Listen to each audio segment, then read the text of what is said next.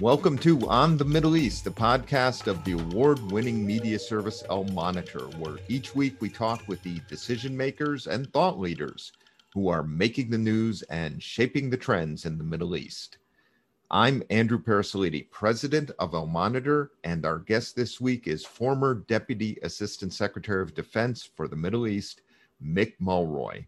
Mick and I will be talking about why the U.S. needs to stay engaged in the Middle East, including to prevent ISIS 2.0 in Iraq and Syria, the prospects for the U.S.-Saudi partnership in the future of Yemen, and whether and how U.S. partners in the region could endorse a new Iran deal. Now, before I bring Mick in, let me mention something on my mind, which I wrote about in last week's Week in Review. A sequel to the Arab Spring may have started 2 years ago this month in Sudan. In December 2018, protests started against President Omar al-Bashir, a dictator and war criminal, who was finally deposed in April 2019 and replaced by what's called a joint military-civilian sovereignty council. Now, what happened in Sudan may have foreshadowed the latest wave of demonstrations in the region. That's what we wrote in October 2019, referring in particular to demonstrations that began that year in Iraq, Algeria, and Lebanon, as well as elsewhere in the Middle East. Now, many of this new wave of demonstrators are young, non-sectarian, and took to the streets to demand a new social contract based on transparency and accountability, as well as jobs and decent government services. Although the sequel isn't the full scale to the ramparts protests of the first Arab Spring, and this current sequel is still a work in progress, the impact of the latest populist movements is already apparent despite the restrictions of the COVID-19 pandemic. In Algeria, for example, protests led last year to the ouster of President Abdulaziz Bouteflika, who had served for 20 years. In Iraq, Prime Minister Adel Abdel-Mahdi eventually gave in to pressures to resign and stepped down, replaced by Mustafa al-Kadhimi, who has advanced a careful and systematic program of reform. In Lebanon, there is still no government in place following the catastrophic explosion at Beirut's port in August, and the economy continues to spiral downward. But let me come back to Sudan to conclude with a general observation. The hope for reform in Sudan, as in most countries, eventually shifts from the exhilaration and electricity of the street in the hope for change to agonizing and detailed discussions among bankers and bureaucrats with the International Monetary Fund and other international financial institutions. Sudanese Prime Minister Hamdok has requested IMF help, but even when the United States clears accounts with Sudan following its removal from the U.S. terrorist list, Khartoum may still, at least for a while, be shut out of IMF help because of massive external debt and arrears to the IMF and other creditors. Many reforms required to address bloated and failed government agencies and massive external debt require cuts to subsidies and services, often leading to more, at least interim hardship for the people. Reform is no quick fix. While there is broad agreement between the authorities and staff about the key reform priorities, the latest IMF report on Sudan notes, public tolerance for painful reforms is fragile given prolonged economic hardship. That could apply to many places in the region. You can read more at Al Monitor's Week in Review.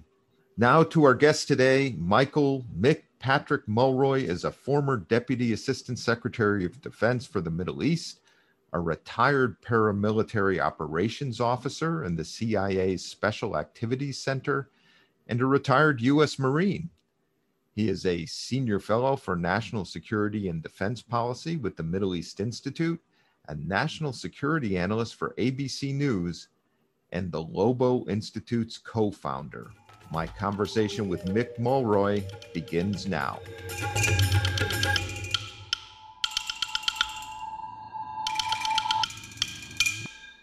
Mick, welcome to On the Middle East. Andrew, thanks for having me. You've had an amazing career of service. What can you tell us about how those early experiences in your career as a paramilitary operations officer in the CIA Special Activities Center and as a U.S. Marine may have shaped your understanding and engagement on not only national security policy, but the Middle East in particular? So as you might guess, I can't talk too specifically about paramilitary operations in the CIA, but I can give you some general ideas so your listeners would understand basically what they are, what we are, and then give you some ideas of how the activities I had during that time really shaped the way I view the Middle East when I went into the role at the Pentagon. Great. So paramilitary operations officer is a hybrid between an intelligence officer, as you'd think, commonly like a intel officer in the CIA, plus a military person. So most of our folks in the center, Special Activities Center, as you referenced, come out of the military, mostly SOCOM units. So you're thinking Green Berets, like Recon Marines or MARSOC Marines and SEALs. I was your standard issued infantry Marine, so there's a few of us, but predominantly it's from the SOCOM cadre. Then we go through the whole training to be a case officer, or now they call an ops officer. And then we have our own training to be the paramilitary side of that, which, as you guess, is all geared around special operations. And special operations under Title 50, which is what the CIA operates under, and it's covert. So it's different than the military in the sense that it's deniable. It is usually much smaller in scope. We have much less of an imprint or a footprint on the ground. And like I said, you can deny the operations, whether it's our government or their government who wishes not to talk about our presence. So it's a very unique part of our national security spectrum that plays a valuable role. But at the end of the day, it's just one of the tools that we have at our disposal. So I was not unusual in the sense that my generation came on. Essentially, we're all talking about Plan Columbia back then. And then 9/11 hit. Nobody talked about Plan Columbia. So the initial push, and I'll talk in general because I can't talk specifics, but as you can see from open sources, Afghanistan and the initial teams that went in there from my unit and the CIA in general, and then U.S. military, Army Special Operations, and particularly 5th Group, went in together, worked with the Northern Alliance to topple the Taliban. That quickly turned into mobile teams, which were teams that went all around the country looking for remnants of Al Qaeda and trying to help the government establish some kind of security order. And then there was this series of bases which go on today. And I was involved in most of that. But after that, I went to Iraq, the CIA, which is a couple of books written on it. Went in early to northern Iraq with Kurdish partners, and both launched an attack that defeated a sizable terrorist group called Ansar al-Islam, precursor to Al-Qaeda in Iraq. Yep. And then because we were unable to get the 4th Infantry Division in there, the effort turned into defeating Saddam's conventional forces in the north, and essentially a small handful of CIA and 10th Group special forces working alongside the Peshmerga, the fighting forces of the Kurdish region, defeated Saddam's conventional 13 divisions, I believe it was, and then marched all the way to Baghdad. So like we were talking before the podcast started, a lot of the relationships that were really useful later as the deputy for the Middle East came from that experience. And then in general, a lot of the relationships that we leveraged to launch the defeat ISIS campaign in Syria came from the relationships that existed, not only between me, of course, because I was just one member of the team, but the military relationships with the Kurds and the other agency folks that were with me all benefited from that initial invasion activity in the north. that really benefited our overall national security. And to me, really showed how regular warfare can play, not just to counterterrorism, but also the higher priorities of rogue state actors and even global power competitors.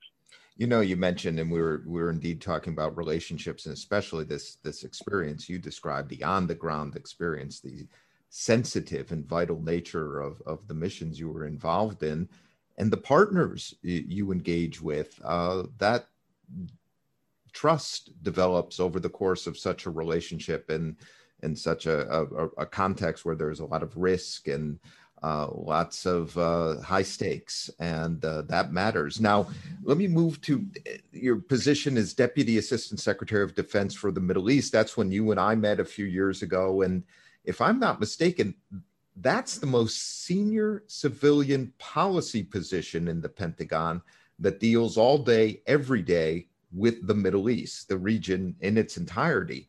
Tell us just a little about that job, what it entailed, and your reflections on working on Middle East policy at the Pentagon under Secretaries Mattis and Esper during the Trump administration. Yeah, so I was getting to the end of my time at the CIA. I was going to retire. I did retire, and my partner, who I now work with, had 2 more years to retire as a Navy SEAL, and he was in the JSOC component. So I had 2 years basically to look to do something that would benefit us, and we focus on conflict issues, resolution, and trying to end them. So this opportunity came up. I'm not a political person. I'm nonpartisan, apolitical. And apparently that's what Secretary Mattis was looking for. He was looking for people who spent their careers in national security to fill a lot of these key policy roles. So I didn't know if that's what I wanted to do, but I asked my son, who's also a Marine, a reconnaissance Marine in the reserves, should I take it? And he's like, you got a chance to work for General Mattis, you got to take it. So it's like, okay, well, now you put it that way. So it really was, it was an honor in many ways.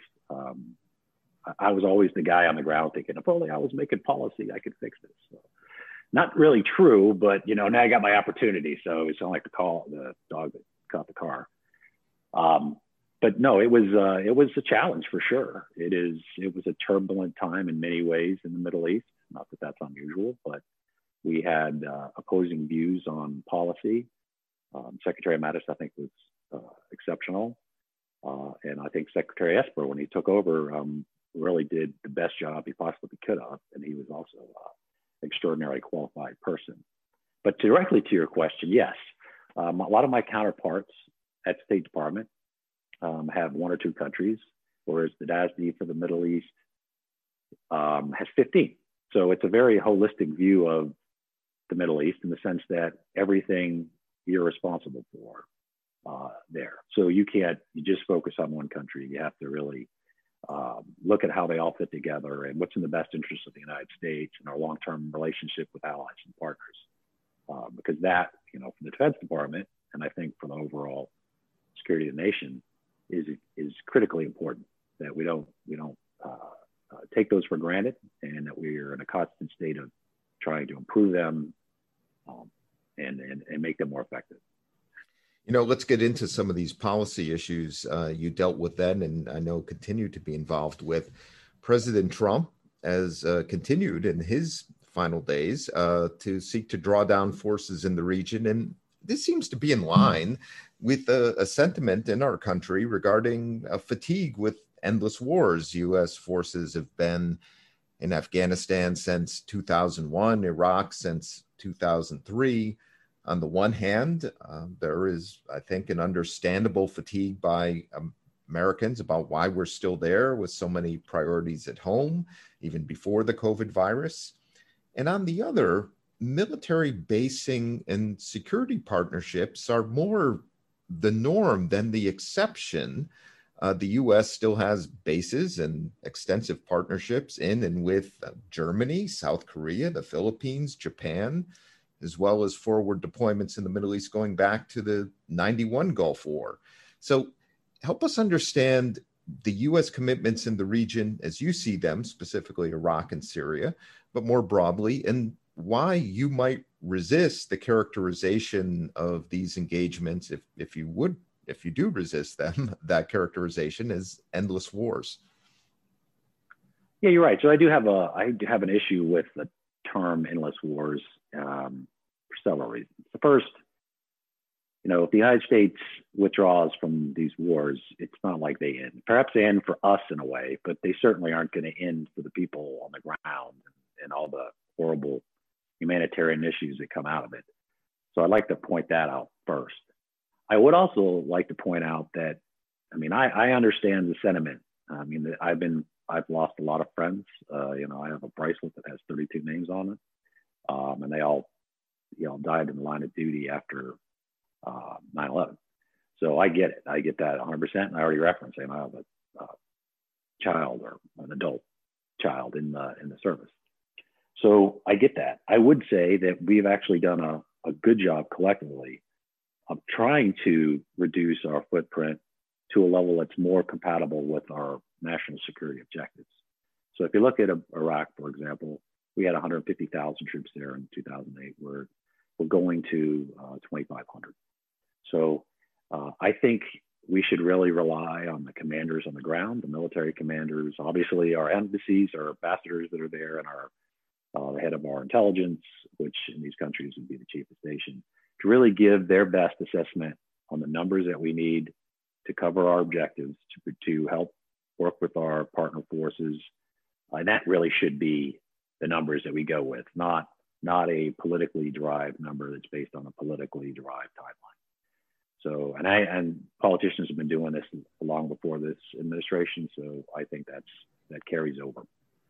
But I do think that it is not in our interest to withdraw our forces from a lot of these areas. You already referenced, we probably started with leaving forces in Germany and Japan to ensure that they did not, become aggressive again and threaten their neighbors. Now it's not about that at all. I don't think we're at all worried about Japan and Germany, for their past indiscretions. We want to be there because it's in our strategic interest to have forward deployed forces, right? I don't think that's necessarily not the case in the Middle East. We have basings in a lot of the Middle Eastern countries that are key to our, basically our competition, like the National Defense Strategy. Russia and China are doing a lot more in Africa and Middle East than they ever did before. It wouldn't make any sense to me to just withdraw our forces because we're ceding, the competitive space to them, right at a time when China's building, giant naval bases in the Horn of Africa and places like that. So I think we do. I'm a big believer in the National Defense Strategy that we put together in 2018 that prioritizes great power competition, then the rogue states, and then terrorism. But all those things we're benefiting from by having a presence in the Middle East. And I don't want to get to a situation where we simply withdraw from places like Somalia entirely or Syria entirely, and the next generation has to fight just to get back to where we are now. I think that would be a mistake. One of the reasons for these ongoing relationships and partnerships is the continued challenge of the Islamic State. Now, the Trump administration claimed in 2019 that ISIS was territorially defeated, and that's something the U.S. can be proud of. I've also said and written many times that the U.S.-led de-ISIS coalition, which you worked on extensively, and that gets a lot of credit, I still think it doesn't get the credit it deserves. I mean, the U.S. formed an international and regional diplomatic, military, and counterterrorism coalition with bipartisan support in the United States across administrations, fluid U.S. civil-military partnership. We had Ryan Crocker on the show a few months ago talking about this. All at a time when many were claiming the U.S. was withdrawing from world affairs and when ISIS controlled great parts of territory in Syria and Iraq. And we won. We were successful. But as readers of Monitor know well from our correspondence in the field, ISIS is still doing its bloody business in Iraq and Syria and elsewhere. They're not gone. So how do you see this threat from the Islamic State to both Iraq and Syria in the coming years, and what can and should we be doing about it? So to start with, I agree that we should be more complimentary to those that put this together, and the effort as a whole was successful. We shouldn't we shouldn't just skip that over because it's a positive, right? I know we tend to focus on the negatives because you learn more from them, but you can learn from this positive in that, and that's one of the reasons why I mentioned the early involvement with us and the Kurds in Iraq. You know, I mentioned to you before the podcast that when I went back as a DASD, one of the most senior persons in Iraq right now, when I first met him, referred to me as my Kurdish nickname, right, which was Mikasur, which because I had when I have a beard, it used to be red at least. Right. So it means Mick the Red, right? So I bring that up because a lot of people with me were shocked because it was a very informal way of meeting somebody who was then the president of Iraq, because partnerships matter. Partnerships, relationships with individuals matter, and this wasn't just unique to me. I was, like I said, it's just one of many. I think a lot of the people that were on that initial team had lifelong and still do relationships with key and very influential members of Iraq. So, and that also led to the initial lash up with General Mazloum, the YPG, and what became the core officer corps, if it will, of the SDF, which I think deserves a majority of the credit. Lost 11,000 soldiers fighting, as you say, to liberate millions of Iraqi and Syrian civilians from the grip of ISIS's rule. So I think it was a model. We had very few people. The Army component of JSOC led the way and were exceptional. And I think it's something that we should look as a model to potentially duplicate in the future. Like I mentioned about the Iraqi Kurds, going into Saddam and also the terrorist group. That's what the SDF has done. I mean, they've liberated a massive amount of territory and people, but they've also been a pretty substantial leverage point for our diplomats like Jim Jeffrey and Joel Rayburn and everybody that's working on the State Department side of the Syria issue, because we've established a presence, we've built a strong partner, we've liberated areas, and although the DoD doesn't have any authority to be there to counter Assad or Iran or Russia, our presence actually does just that. So, from my perspective, it is a success. The people on the ground deserve most of the credit, but it's something that if we just walked away from, we've really missed it, because ISIS is still a threat. There is multiple prisons that we've basically given to the SDF to control and actually pay for. I think the international community should do a lot more in assisting in that. And then there's really large IDP camps, right? With, I think, Al Hall's about 70,000 plus, 50,000 of them are women and children. And a lot of those children are the orphans of former ISIS fighters. So we really need to focus on what we can do as an international community, it shouldn't be all in the US, to try to turn their way of thinking so that they don't become, ISIS 2.0, which I think is inevitable if we don't do anything about it. ISIS is still a threat. It's going to reconstitute. It's one of those things that I wish it would be like the end of World War II. We'd be signing peace treaties on battleships, but I think everybody in your audience knows that's not going to be the case. So the key for us will be maintaining a presence, doing everything we can to limit our exposure to casualties, but also enabling our partners so they can do the fighting and so they can liberate and maintain the security of their own areas. I think that's going to be the key in the future to ensuring that we don't have a situation like we did when we kind of precipitously withdrew from Iraq that led to the rise of the ISIS caliphate. We shouldn't do that again. Mick, you were among a group of very distinguished former senior American officials arguing against designating the Houthis of Yemen, or backed by Iran, as a foreign terrorist organization.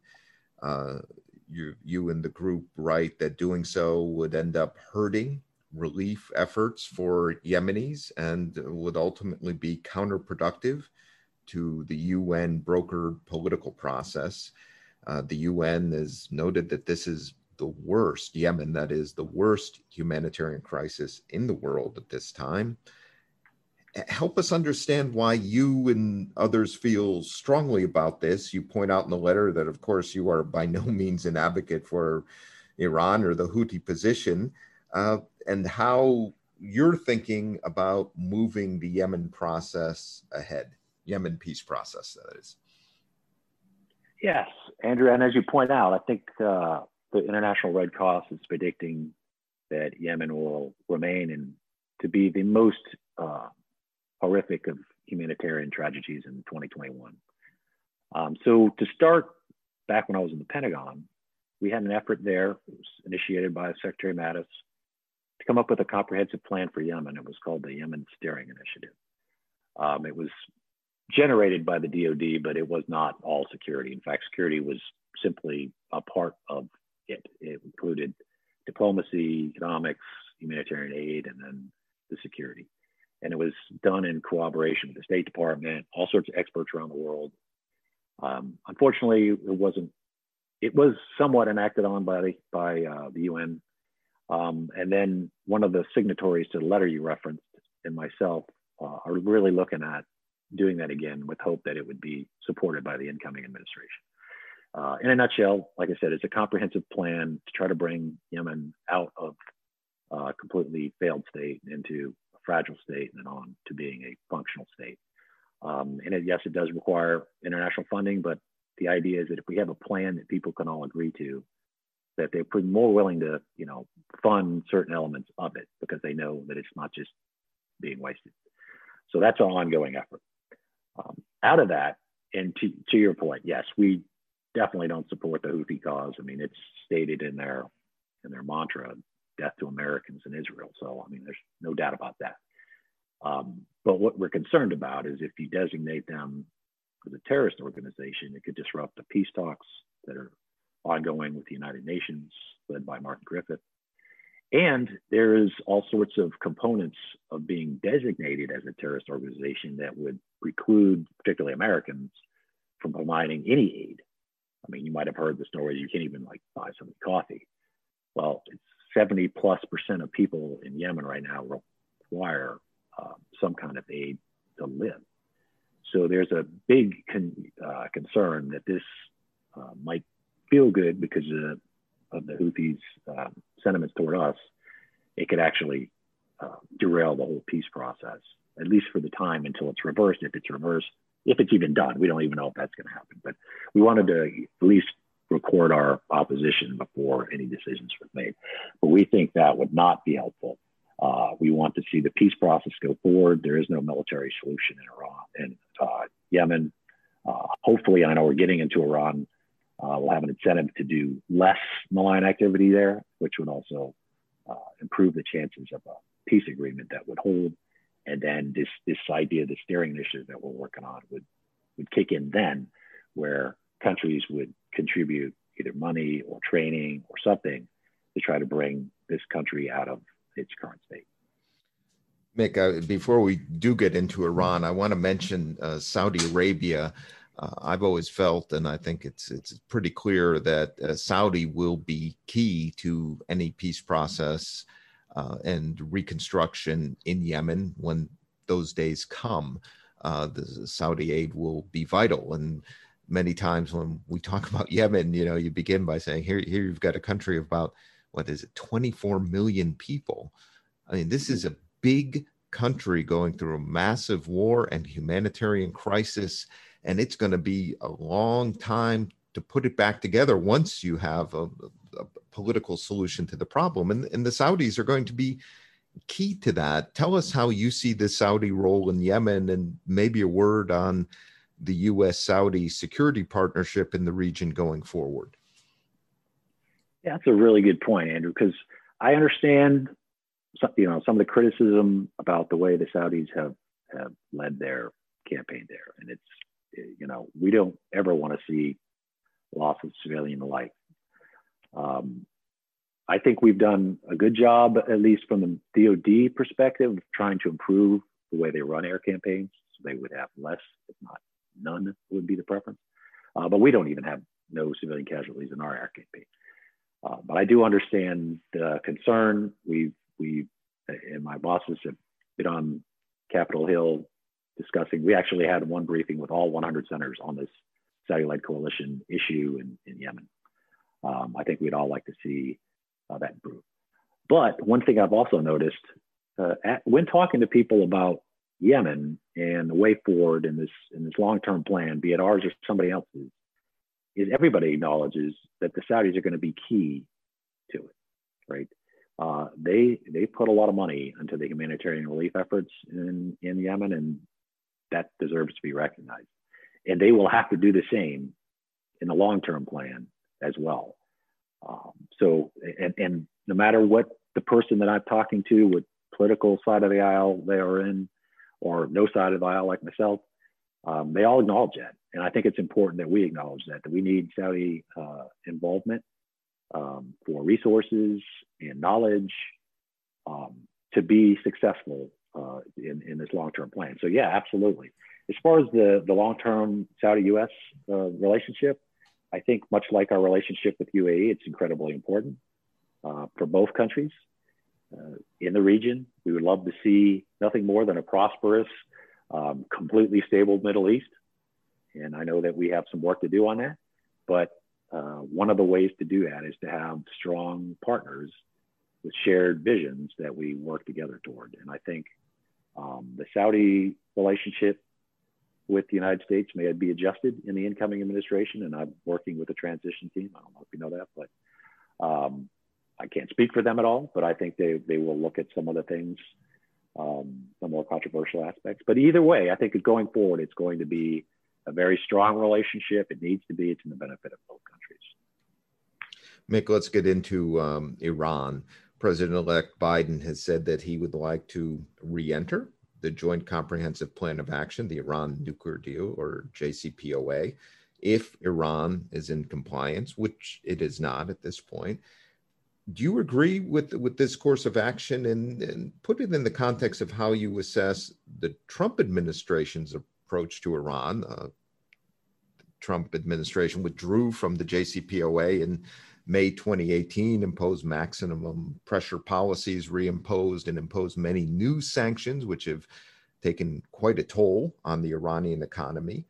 And how you see this playing out? What do you expect from the Biden administration, and what should we expect from Iran in the year ahead? So I think when we were first reviewing whether to get out, everybody agreed that it was an imperfect agreement.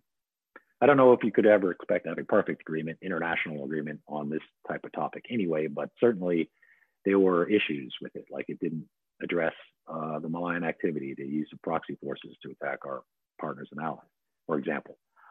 But from the DoD perspective, we thought it was, better than nothing, and nothing would be exiting the agreement. And but the decision was made and we exited the agreement, and that's what we had to deal with. The maximum pressure campaign, which was obviously, as you referenced, run by the State Department, was effective in the sense that it caused maximum pressure on the economy of Iran. I think it got to a point where it was lower than the height of the Iran-Iraq war. That was one of the statistics that stuck in my mind. So it was successful in that. However, malign activity increased, as you probably recall, with attacks against Saudi oil facilities, tankers in UAE, oil tankers, ships, and even an attack directly on one of our unmanned aircraft. So that increased. And if you look at the storage requirements of the JCP, they were pretty dramatically exceeded. So I recall it's about 300 kilograms of enriched uranium right when we decided to leave the agreement, and now we're at 2,500 kilograms held by the Iranians. So that's going in the wrong direction. The heavy water storage has gone in the wrong direction. So I think empirically, if you looked at it, they've gone closer to development of a nuclear weapon, which was the whole purpose of the JCPOA, and their malign activities and their ballistic missile capabilities has probably also gone in the wrong direction. So I don't view this as a political issue. I view, you have a strategy, you do your best you can, and if it's not working, you adjust. And I think the incoming administration will look to do that. I hope they include not just going back into some version of the JCPOA. I hope they include the use of proxy forces and the malicious activity that they've been doing and attacking, say, Israel, Saudi Arabia, and all that with their through that. I think that needs to be included. But overall, we want to get back to an agreement that incentivizes, reducing sanctions for activities, proven activities by the Iranians on all those fronts. And I think if we can do that, and if that's the ultimate goal of the incoming administration, that will be a good thing for U.S. national security and stabilization in the region. Is it your sense that America's partners in the region, Saudi Arabia, the United Arab Emirates, Israel, will be with us in engaging Iran and a new Iran nuclear deal, and are ready to talk about those broader issues of Iran's activities in the region, which have been concerning to us and concerning to our friends? Well, I can't say exactly what they'll think, but I think if we couch it where we're going to address those other issues, proxy forces, their activities in the region, and the ballistic missile development to a point where it threatens more and more of the region, I think they'll be more inclined to come with us and to endorse it even at the end. That's yet to be seen, but I think it's worth talking about, because I would simply pose the question to them: if we're going to stay on the current course, and they actually develop enough enriched uranium to develop a nuclear weapon and a means to deliver it, how is that beneficial to their security? And I don't think they would think that was. So I hope that this is discussed in the context that includes all those things, and that they can get on board and support that. And of course, from Iran's perspective, they would have sanctions relief. Their economy would come back to life, hopefully, and they could rejoin the community of nations, because at the end of the day, that is better for the Iranian people, our partners in the region, and the United States. I mean, they're an incredibly sophisticated country with an amazing history that's part of all of mankind's history, humankind's history. We really should have the goal of getting them back into the community of nations, but they have to do things to make that happen. And I think covering those three main areas of nuclear weapons ambition and not having an ambition, malign activities, proxy forces, and the development of advanced ballistic weaponry that can threaten other nations. They all have to be addressed, but if they are addressed, I think it would be in the interest of everybody involved. Mick Mulroy, thank you for your time and insights based upon your impressive career of service in the region. Really enjoyed our conversation today. Thank you, Andrew. I enjoyed it too. Thanks for having me. We will be right back after this short break.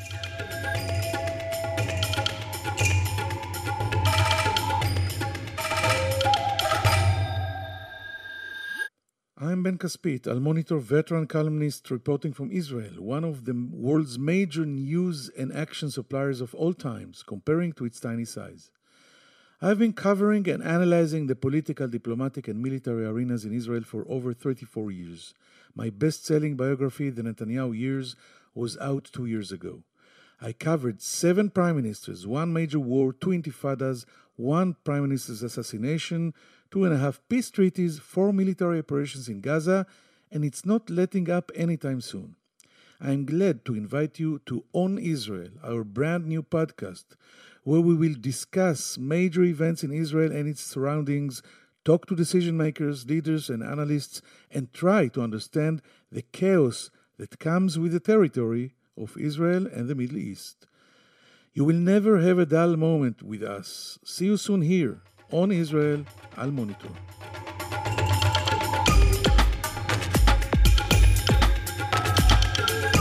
That was an outstanding conversation just now with Mick Mulroy, whose experience in the region speaks to the value of U.S. relationships and partnerships between people and between states, and the need for U.S. staying power to both prevent a resurgent ISIS, to help map a political settlement to the war in Yemen, and to craft a new Iran deal. Thank you all for listening to On the Middle East, and thanks to our production team of Phil Calabro of El Monitor and Beowulf Roshlin of Two Square Media Productions. Wishing all of our listeners best wishes for the new year. We will be back next week in 2021. And in the meantime, please sign up for this and our other El Monitor podcast on Israel at your favorite podcast platform.